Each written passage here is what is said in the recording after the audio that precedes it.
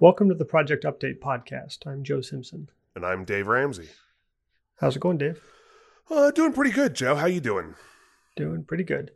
Doesn't look like we have any follow-up this week, but just wanted to say thank you again to Heidi for being on the episode last week. We had a good conversation, and it seems like people are enjoying it. And yeah, thanks again, Heidi.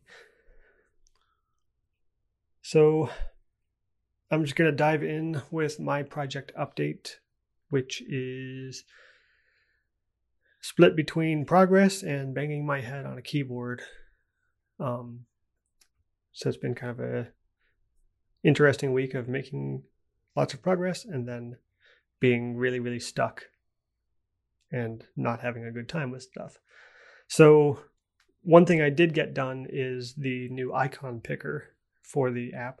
So each of the list-based items have basically a name, a color, and an icon that you can pick out. And I just made a pretty simple collection view with right now what is a placeholder indicator to indicate which one is already selected. So when you create a new list record, it just gives you a default icon and a default color, just to have some values set so you don't have a funny looking screen. But a blank nothing circle. Yeah.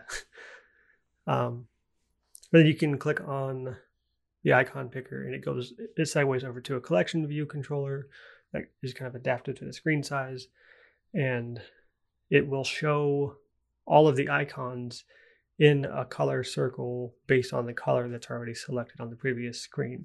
So you can see how it's actually going to look like throughout the app. And that was actually relatively easy. Wasn't really any different than making like a picker view with a table view, and it's kind of up and running now. The icons themselves were a little bit more work. So right now I'm using 101 icons from SF Symbols, and I may just end up shipping what I have now. I may expand or remove some of them from SF Symbols into other stuff. Kind of based on the overall design of the app and where it goes. But assuming that I'm going to stick with the color circle dot with an icon inside, then the filled in like solid looking icons were the ones that look best like that. In fact, the real thin line art ones do not look good like that in my opinion. So I don't have very many of those. But the filled in ones look pretty good. So I went through and downloaded the SF Symbol app that Apple ships. It's just basically an app that has all of the symbols, and you can play with some settings to see what version you're going to get. You can export a copy of it if you want to make modifications to it and then use it like a regular image in your project. But it also allows you to just copy and paste the icon itself or the string name for the icon, which is how you use it in code. So I wanted to come up with, a list of icons, but I didn't want to just dump them arbitrarily in to a list like as I was finding them. So I made a FileMaker database, and of course, default option. And basically I set up two windows next to, so I had SF Symbol, the app on one side, and a FileMaker database on the other. And I had a simple button in FileMaker that would just take the copy of the clipboard, create a new record, and insert the string into that record. And then using just regular FileMaker stuff like replaces, was able to make a field for sections. So I numbered icons into various sections and then just did replaces with serialized numbers to get a sort order for them. So I have, I think, 6 sections of icons. Each one has their own independent sort order, so I could kind of play with them and see how they looked in different lists. And then another button at the end that would just get all of the list contents and format them as an array of strings that I can then use as the icon picker. And just a handy little tool. If I ever get away from SF Symbols and start using an icon pack instead, then I can basically build the exact same tool but with the icons in container fields and be able to play with the ordering that way. But when you're grabbing that, does that information also have like a name for the icon? Not like a file name, but like a description string? Nope. Okay. Yeah.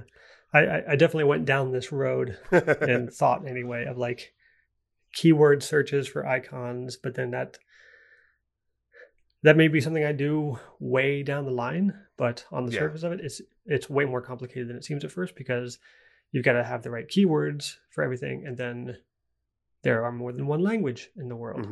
And then you've got to translate those keywords and make sure those keywords actually make sense in the context that they're presented. Like, I'm going to keep the icons small enough, like the list of total icons small enough, that I'm just not even going to worry about that for now. There are other apps that do it. Streaks Workout is a good example, where they've got a really nice icon picker in their app and some basic keyword searching, and I'm pretty sure it's all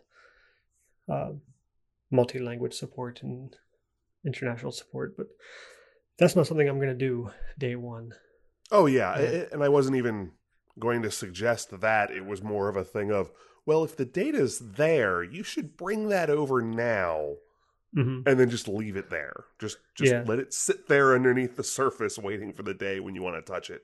But with 100 icons, it's not a huge problem to glance at them. With 500 icons, you start needing some kind of filter. Yeah.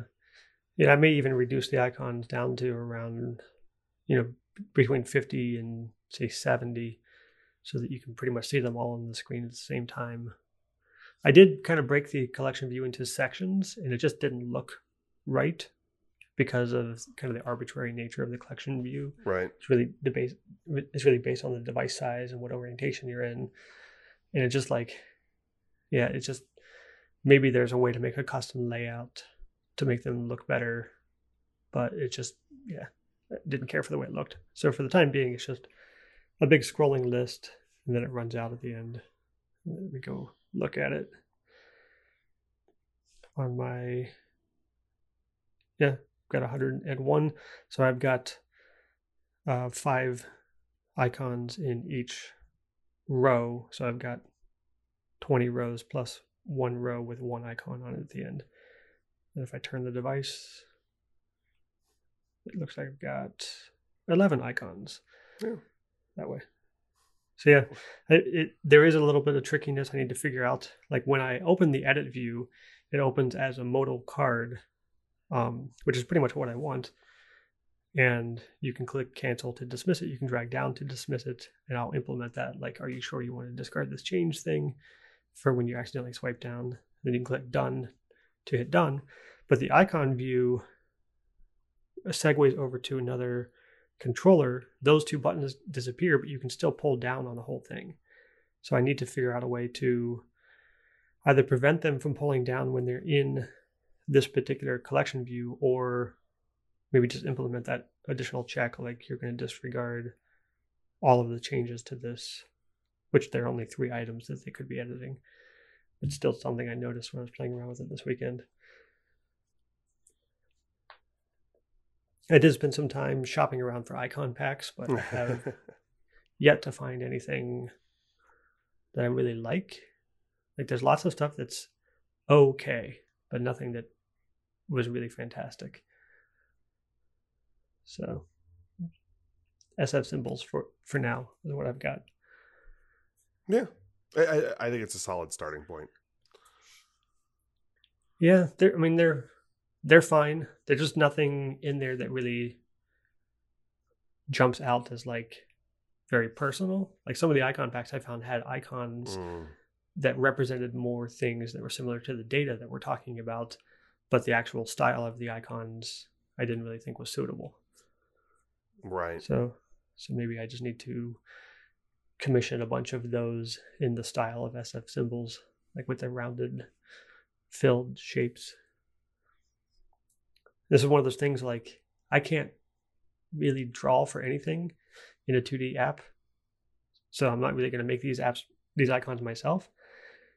I could actually have better luck making 3D models of them and rendering them out as images in Blender than I could with like drawing in Sketch or Illustrator, which is a horrible way to do anything. But that's but that's interesting.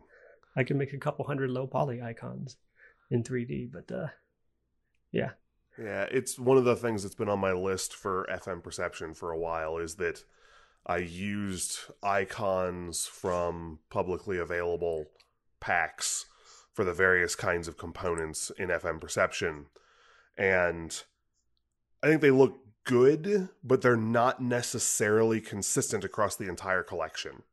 mm-hmm. Like I couldn't find the icon for a script and the icon for a table have slightly different line weights. Mm-hmm.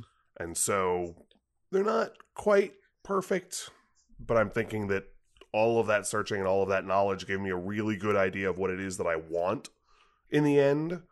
And so I should be able to put together a document that says, I'm looking for icons that cover these things. Here's samples, but I need them to meet these characteristics. And then get them all contracted real quick. Have some nice custom ones. But that's a little further down the line. Yeah. So the rest of the week, I was spending time kind of implementing the rest of the kind of neato table view features. And I'm continuing to run into issues that point me back towards having problems with auto layout and my circle view. So at its core, I have an image view in the table view cell or on the detail view. And then I have a little bit of code that rounds that corner based on its height and width. That will, as long as it's a square object, it'll make it into a circle. And it does that basically at runtime. It's not a design time thing, though I played around with like IB designable stuff.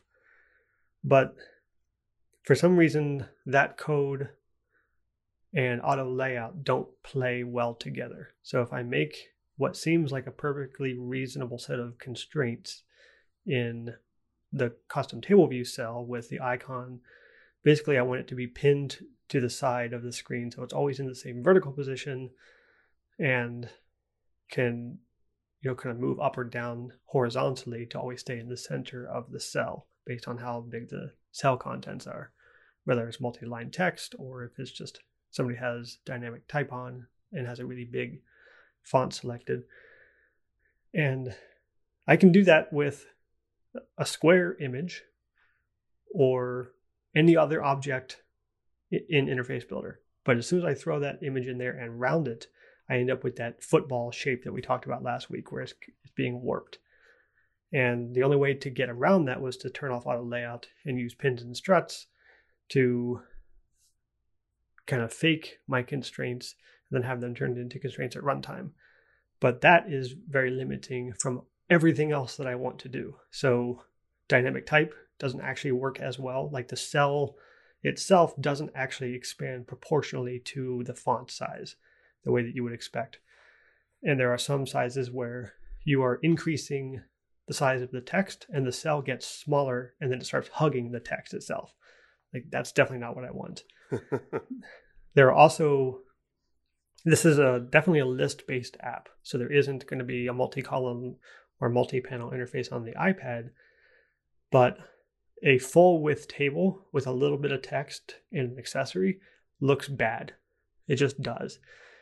Like on a 13-inch iPad, you've got a little bit of text over here, a whole bunch of white space, and then the accessory on the other side.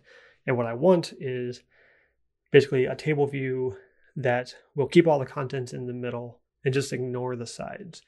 And there are ways to do this. I can't remember the exact name of it. It's in my notes somewhere. I think it's readable width with table views.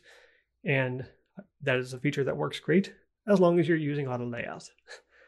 So I keep finding like 5 or 6 different things that I'm used to seeing in apps that I'm trying to implement, and I can't because I'm not using auto layout on these cells.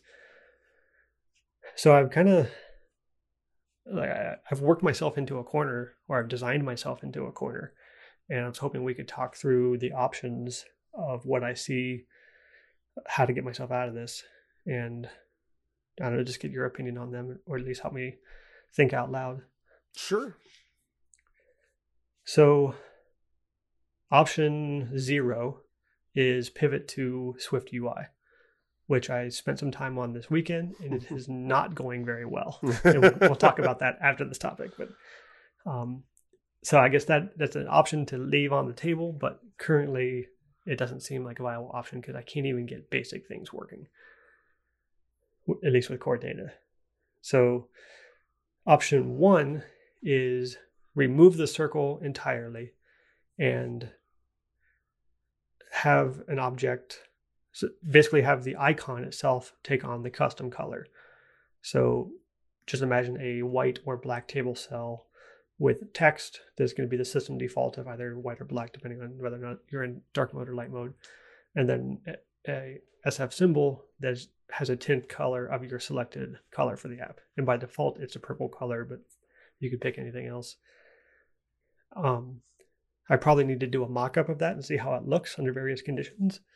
And that has some advantages because I think it could actually increase the type of icons that I can use. I think some of the line art may look better that way, that it doesn't, when it doesn't look as good inside a filled circle. That could also give me the ability to make that icon respond to dynamic type as well. So the icon itself could get bigger or smaller depending on the font size setting at the system level. So that's option 1. Option 2, which is probably the easiest, but the one if this was 2013, this is what I would do. But it's not 2013, and this kind of looks dated, which would be to make a solid block on the side of the table cell, make that color fill in, and have the icon floating in the middle of that. And I've seen that in lots of apps, and it looks okay, but it's looked okay for 6 years. I could possibly add some flair to that by, rounding the corners on the side of that and rounding the corners on the other side of the cell to make them look like little lozenge-shaped things. But again, it's kind of like it's going backwards in design a bit. So I'm not really crazy about that option. Option 3 is to fill the entire row with the solid color and just have white text pretty much all of the time, because white looks good on all of the colors that I picked out. But that invites kind of very ugly lists of things, kind of a fruit salad on a list view, which probably isn't going to look good. I could see that looking good if a discerning user kept all of their colors sorted together. But aside from that, I can't see that looking good. Yeah. Is there another option? Nope, just those 3 plus Swift UI. So let me see if I can spin one for you. We had previously discussed the complexities of doing like a CA layer kind of thing and kind of custom rendering an object there. The thing is, I've seen in a dozen different places that kind of code. Because that's been the standard way that I knew of to accomplish that task, generating like a rounded version of a picture or something like that for most of the history of iOS. So the sample code is all over the place. I think they even did it as part of the demo of IB Designable when they released that feature at DevCon. WWDC, where they had they put a picture into a box and then it rounded the corners right there in the inspector, even though that was running as like a core animation thing or CA layer or graphic layer or whatever. Yeah, everything that I've found on this has all been at the UI kit level of basically rounding the corners of the view itself. So like adding a border to the view and then rounding that. I haven't found anything at the lower level. Okay. Well, maybe we'll do some Google searching later. Yeah. And I found a lot of people having this exact same issue, and the answer is always the same thing. You either have auto layout or a rounded image or a circle image. Like I've looked at least like I think 18 Stack Overflow posts last week, like Thursday and Friday, and all of them basically had the same conclusion. You can either use auto layout or you can use a rounded circular image. I'm like, well, that's terrible. And this is one of the reasons why I spent some time with Swift UI this weekend, because one of the first things you do in the Swift UI tutorials is take an image and put it in a circle. Like, voila, it's done. But yeah, I don't know. We can do some extra searching around. Like, I would love to keep the circles there because I think they look distinctive, and I just really like the way that they look. But failing that, I'm kind of leaning towards option 1, which is coloring the icon itself and just keeping it in line with the text, which may be, I mean, as long as I can keep them centered vertically, where like the center of all the icons in the list is at the same point, then I should be in good shape. And I should say the warping that I'm seeing is never the icon itself. It's always just the frame of the icon. Sure. You'd have to do something with like a CA layer to warp the text. Mm-hmm. That's one of the nice things about using a font. Yeah. Yeah, so Swift UI. Bad times this weekend. So I spent Saturday morning just brushing up on some tutorials, and there was like 5 really good videos on the Ray Wenderlich site. If you are a subscriber to their like a premium package, they've got some good stuff. But I'm working with core data, and I've kind of ruled out not working with core data because of the other complexities of moving the data around and keeping it in sync and keeping it off. You know, if you delete the app of your device, I don't want you to lose all the data. But because I'm using core data, I cannot figure out a good way to implement core data with Swift UI. There's no documentation on this whatsoever. There doesn't seem to be anybody doing this in any kind of public capacity. I found a couple of people, like there's one thread on the Apple developer forum that had people basically saying, well, you could try this. Well, you could try this. Like there was lots of this, well, you could try something like this, but no one had ever done it and had a working version. And there was, I found one thing on GitHub where somebody had made a basic to-do list application with core data and Swift UI, and it's already been broken by all the changes in the Xcode betas. So a lot of the methods that they're using don't even work anymore. It may be a little early for canonical examples, Joe. Yeah. But I basically tried to re-engineer or just kind of re-implement their design pattern of basically making an object that is basically a data manager. And then that holds the fetch result controller. You know, you pass it a reference to a manage object context. You define a fetch request. It populates the fetch result controller with an array of results, or a nil array, or blank array, I should say. Like I can write the fetch result request. I can make the controller. I can make that manager object. I can then, when the app is starting up, instantiate a copy of that and pass it to Swift UI as an environment variable so that the object can see it. But then when I actually try to use the data, I'm getting really obscure messages like using the list object in Swift data, which is kind of how you work with collections. It doesn't work quite the same way as like a for each or a for loop. It looks syntactically similar, but it seems to require some extra junk. And I'm passing it an array of objects like, hey, iterate over this and make me one of these, but it doesn't understand what the object is. It can tell it's a managed object, like an NS managed object, but it can't see any of its properties. So when I say, list.name to get the specific name for one of them, it doesn't understand name and just won't compile. And I've tried making it identifiable at the NS managed object level. I've tried making an explicit ID, like adding a UUID onto the table and specifying that as the ID. I've tried doing the inline initializer that kind of decides what its ID is going to be as you're parsing it through the list. None of this stuff works. When I ran into something similar to that, when I was doing the kind of concurrent or multi-threaded for each in Swift, had some similar characteristics.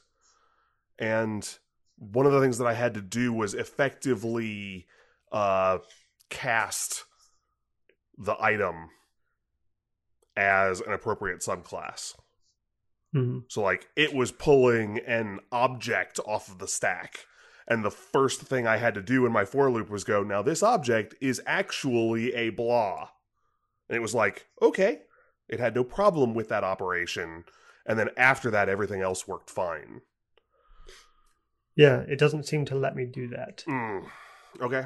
That was the first thing I tried, because that's what you do in UIKit when you want to cast stuff. You just use the as or as exclamation mark to force cast something, and that doesn't work. And I tried to do the most obvious thing, which was like, I'm just going to print out these values to the console when the app runs. You can't print in Swift UI. All of your view code is running in a computed property on a struct. You cannot use the print command in Swift UI. Like, what is Apple thinking? Like, the closest that people have gotten to, like, well, if you want to debug it, then you have to make a function that prints your values and then make a button that calls the function when the user taps it. But what if the button doesn't draw? Exactly. Well, then you click the button and you'll be fine. No. Yeah. Ugh. Yeah.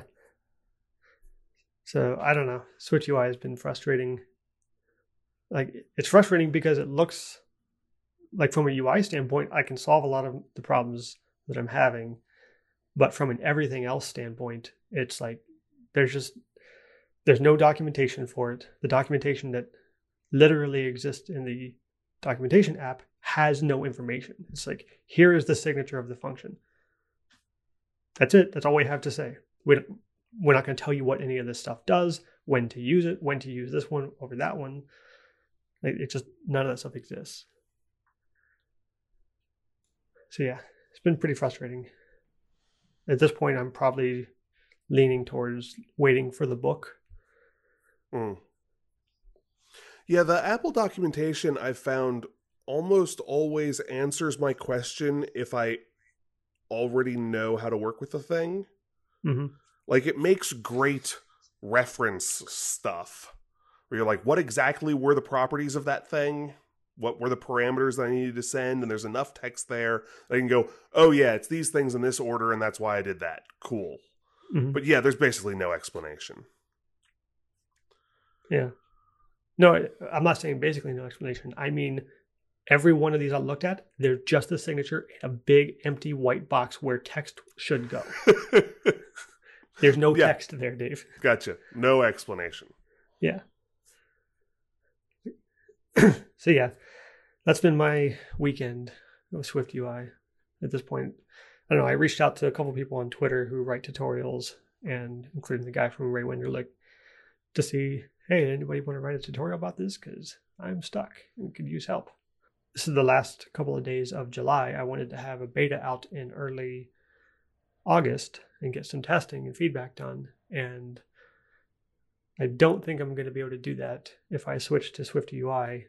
And I think I can do that if I keep going on my current app, the UIKit version, but I may have to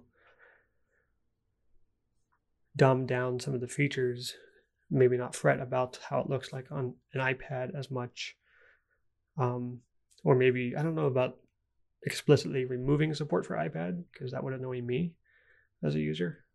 But maybe just release it as best I can for an iPhone with the intention of, improving the layouts on iPad as quick as I can. iPad But can easily be a 1.1 feature. A lot of people make it a 2.0 feature.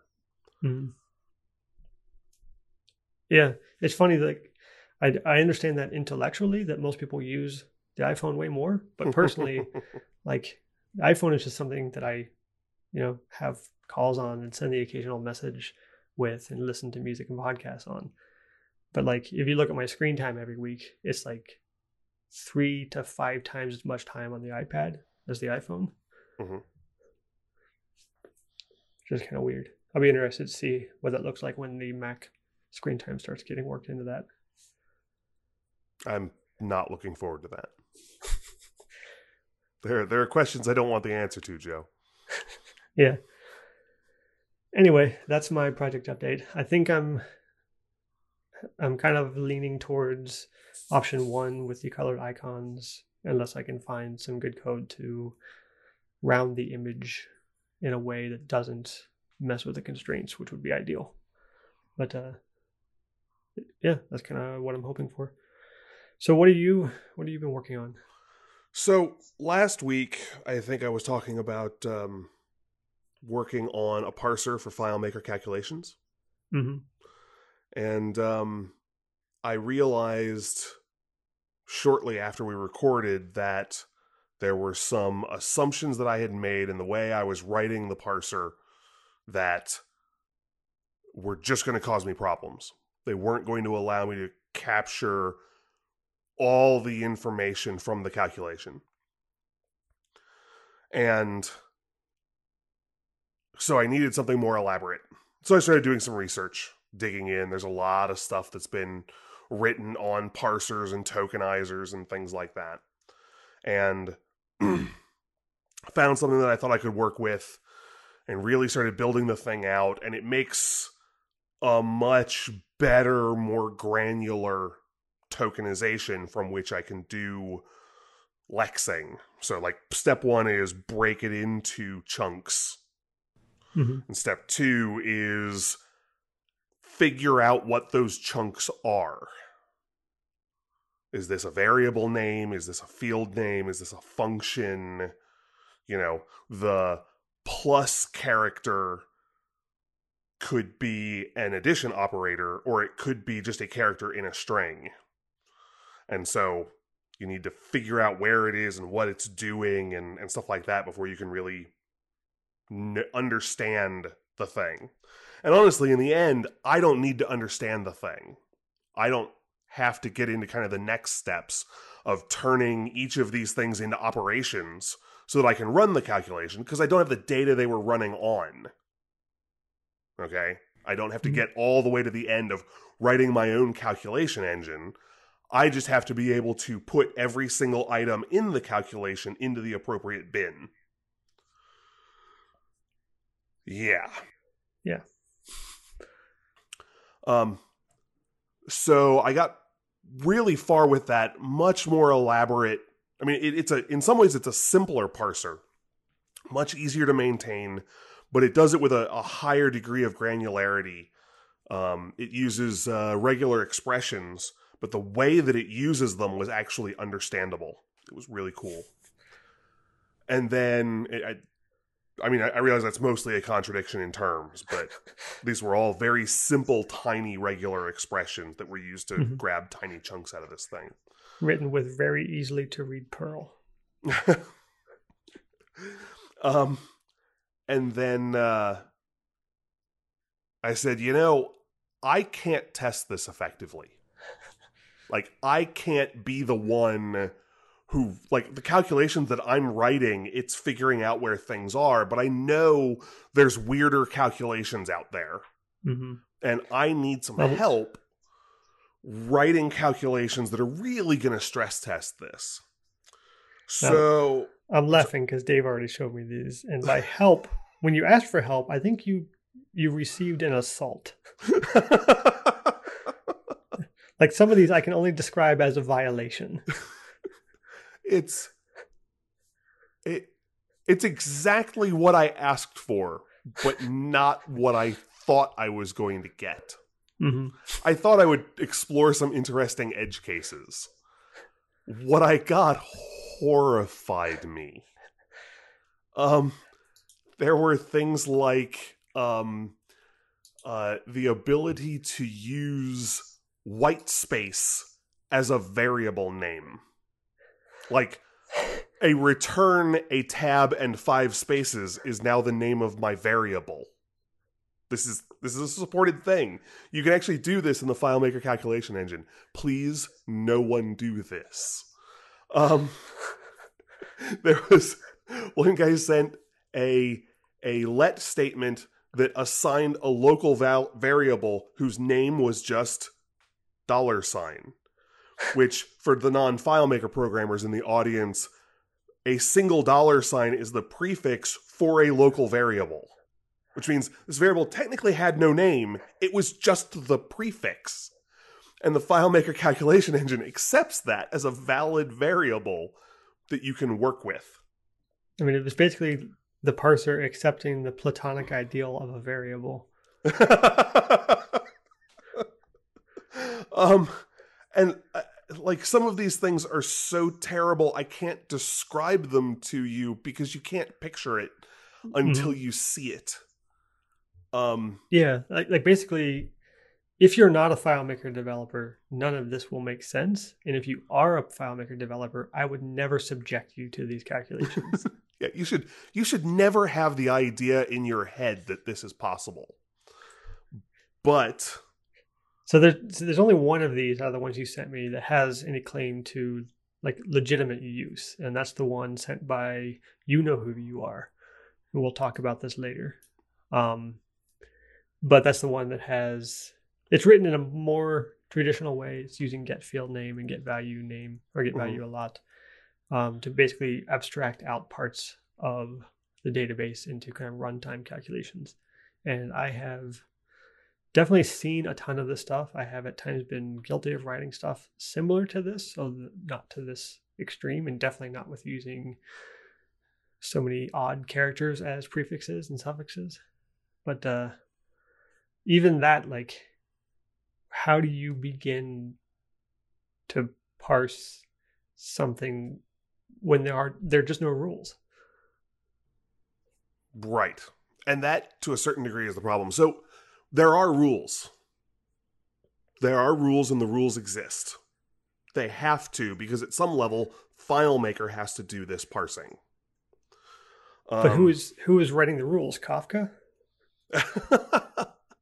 No, it's just that the rules were, a local variable name has to have single $sign followed by not expression, but character sequence.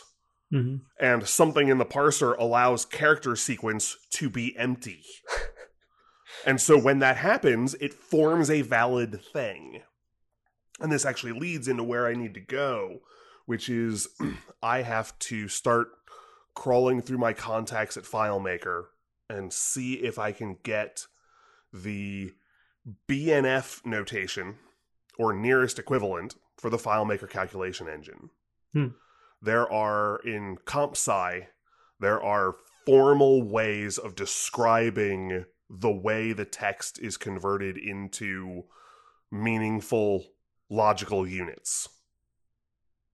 And it will cover what the string structure looks like, and what the function structure looks like, and what the let structure looks like, and can describe, if you're looking at a calculation, where every single piece should go and what type of object it is. And there are a couple of different ways of describing this. The most common of them is called BNF, and it's some people's names. I can't remember exactly. But the thing is, you can't write a parser this complicated without having a formal set of rules. Like, this calculation engine would have broken catastrophically sometime in the last decade if somebody hadn't written the formal rules and then made sure that the parser followed the formal rules. I can't imagine that occurring. Yeah. And so I just need to find the person who has the formal rules and convince them to let me see them. Because once you have those formal rules, interestingly, there are tools and libraries that will actually computationally write a parser for you from that stuff. So it takes this formal set of rules input and outputs a largely inscrutable parser. Like, you can't really look at that parser and see what it's doing clearly because the parser was written by a computer. But if you want to update it or add new functionality, you go back to the original rules, edit those rules, feed them back into the system again, and out the other end comes a new parser. I'm not going to be able to hit 100% precision without finding that information. Yeah. I can get pretty close, but that's not good enough for me. I want to be able to peg this thing. Yeah. So, the good news is I'll be at the FileMaker Developer Conference next week. So part of what I can do with my time is start trying to hunt down those connections and find the people who can get me access to the information. The other thing is I don't know if the people at FileMaker will agree, but I can't see any reason for that definition to be a secret. Yeah. Like, it's not your code. It's just a more formal representation of how to write calculations. What are valid calculations and what are invalid calculations. Well, plus showing them some of these examples may actually help them get rid of some of these edge cases, like using white space as a variable name. Probably shouldn't be permitted, even though it's permitted now. That they should probably code around that and say, no, explicitly you can't do this. My guess is they're not going to do that. And the reason is we are pretty deep in a file format. Like, to change that in a substantive way doesn't necessarily necessitate a format change. But you're talking about taking stuff that's worked for the last 6 to 8 years and suddenly going, no, this calculation is no longer valid. What does the error reporting for that look like? Like, is there a message? Or does it just suddenly stop working when you deploy FileMaker 19? No, it doesn't have to stop working. It doesn't have to stop evaluating. It needs to stop validating when you close the calculation window. That's the only thing that really needs to force the change. Like, you open one of these and you can't close it. Yep. And so if that's the solution, then I still have to be able to parse it. Because those calculations will exist for the next 10 years. From people who just go, well, we can't edit it anymore, so nobody opens that definition. Bye. I mean, hopefully nobody's actually doing that. But well, if somebody figured out how to do it, then I'm afraid that maybe somebody is. If nothing else other than like a practical joke. These are worst case scenarios, but I really feel for the people who put together these examples, because what they tell me is, like, I've been doing FileMaker development for a long time, and these ideas never occurred in my head. I feel for the person who's like, oh, you want to see a terrible calculation? Let me show you. Like, that just bespeaks a painful upbringing as a developer. So yeah, but that's my current fun. So what I need to do for the next week is put that to sleep. Polish up some more stuff for doing demos next week, and then next week is doing lots of demos, getting lots of feedback and input, and then trying to make and cement some connections within FileMaker so that I can get access to some information that, while it isn't necessarily secret, is not part of what they normally try to release. Yeah. And there's just institutional resistance to those sorts of things. We haven't released it before. I don't know that it's authorized to release it now. Who do I have to talk to get that authorization? And suddenly your request languishes for 6 months. So, yeah. So is FM comparison ready or will be ready for demos and showing off? Demos are easy. Demos and showing off I can totally do. It is not ready for beta yet. Okay. There's some more stuff, and if I really want to if I can get this BNF notation, I'd rather have this functional parser. I'm about 98% sure that with the parser as it currently stands, it will have a tendency to generate false positives for changes. Mm-hmm. So changes that it should say, well, you renamed a field that is referenced in the calculation,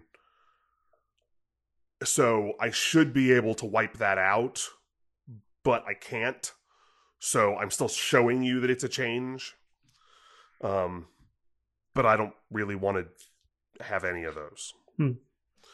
I had one more little bit of fun,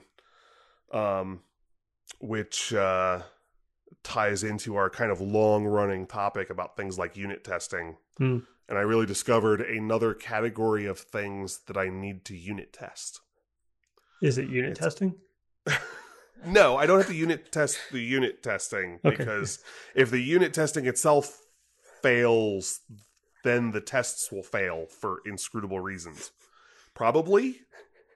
I mean, honestly, this latest thing has me doubting that. Like, I want to get a job testing the unit testing framework for a major ID. That'd be a fun 6 months. Oh. Anyway, go ahead. But yeah, just getting a little bit there.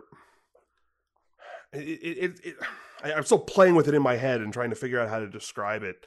It's a question of like where and when you unit test. Like unit testing, everything is great, but there have been a couple of spots where I've bumped into bugs. For example, not the beta stuff for iOS or Mac OS, but the latest and greatest. So I've lost track of the numbers over time. The 10.14 stuff, Mojave.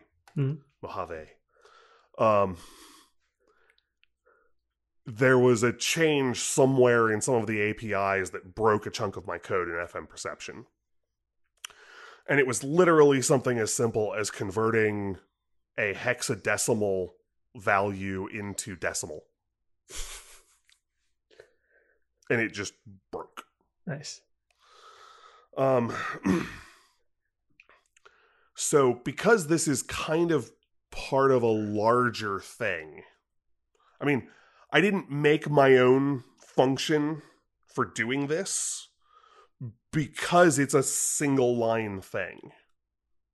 You know what I mean? Like it was, so just take this and convert it to decimal. And there's only one spot in the entirety of the FileMaker DDR that I ever found that this needs to happen.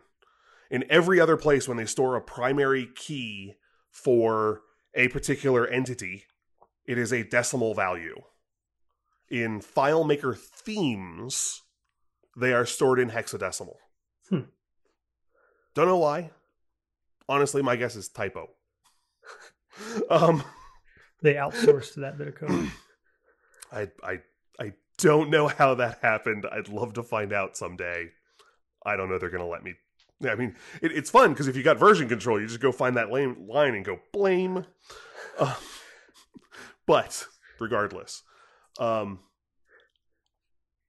the Swift code that I had for converting hexadecimal back to decimal stopped working suddenly and spontaneously. And there was nothing in my testing that would notice that. Which at one level is just incomplete test coverage at a high level. It's difficult to do high-level unit testing on some of this XML manipulation because of the fact that these functions eat large chunks of XML. Mm-hmm. Like, it's hard to feed them 50 or 100 characters of XML and get it to work. And a unit test that requires 5K of XML is a little crazy. I mean, it's not very maintainable or understandable, if nothing else. Like, you can't really see what's going on there. So, that's complicated. But down inside this thing, where it's trying to display what are the properties of a theme, I have a separate column for this value in hexadecimal, and then the decimal value, just in case you want something numeric. Yeah, that one-line function just broke. Nice. Basically, you ask for a uint 32, and it returns null. Now, you just have to ask for an int. That's it. That's all the problem.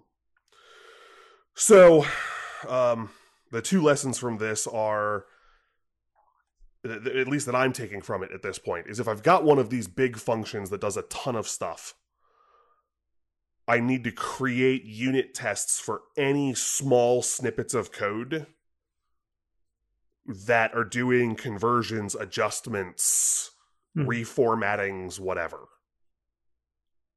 Like, somewhere in my unit testing needs to be a little thing that makes sure that when I concatenate two strings together, I get the end result of that string. Like, let me just have a unit test for that, because I'm doing it all over the place, and at some point, they're going to do something to that Swift compiler that's going to break it. Yeah. So let's have a unit test that just makes sure that no matter what, text concatenation still works. And it sounds silly, but at any point, they could change the rules on that. And I don't currently have a test that tells me that that's where the break is going to happen. There are other tests that might notice it somewhere, but nothing that tests that explicitly. And there's been a couple of times where, as the Swift APIs have shifted, the API has moved out from underneath me. Mm-hmm. And there's some little hole that I fell through. So, lesson number 1 is unit test really, really simple little things, because you really, really, really want to know when they stop working. And I had a lesson number 2, and now I've forgotten it. Oh yeah, lesson number 2 is this is one of those lessons that they handed us a long time ago, and I periodically forgot, which is never force unwrap an optional. Yeah. So I get back this null and I force unwrap it and it just goes kablooey. And if I had made sure, like, you can write the code to force unwrap an optional, but that code itself needs to be wrapped in code that watches for the optional and handles it. That's, like, they gave you the function for force unwrapping an optional, but you should never, ever, ever do it without a bunch of other code wrapped around it. Mm-hmm. Like, because yeah, it just, you try to pull up a list of themes and it crashes. Why? Well, it couldn't convert hexadecimal to decimal, and so it fails.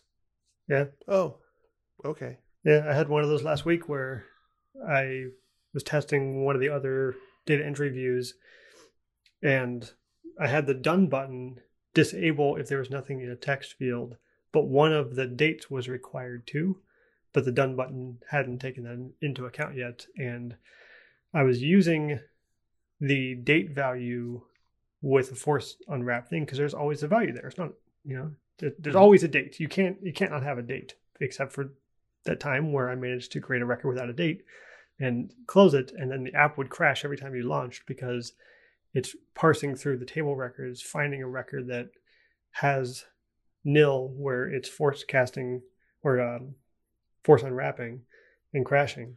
It's just like, yep, that's pretty amateur. Yeah. So this is a little spot that snuck through. Yeah, like I noticed it immediately, what had happened, but it's just kind of goofy. Oh no, I needed a playground. It's like, okay, Swift Playground.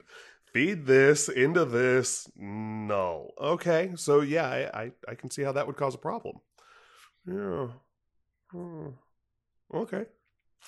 So yeah. So that was lots and lots of fun.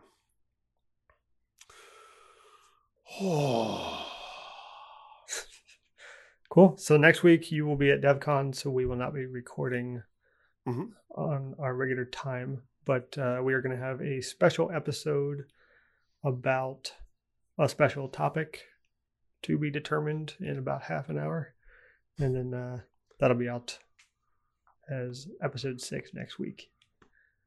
So thanks for listening this week. That's our show. If you want to support the show, then leave us a good review in iTunes or recommend us on Overcast or your podcast player of choice. And please tell your friends about us. Thanks for listening.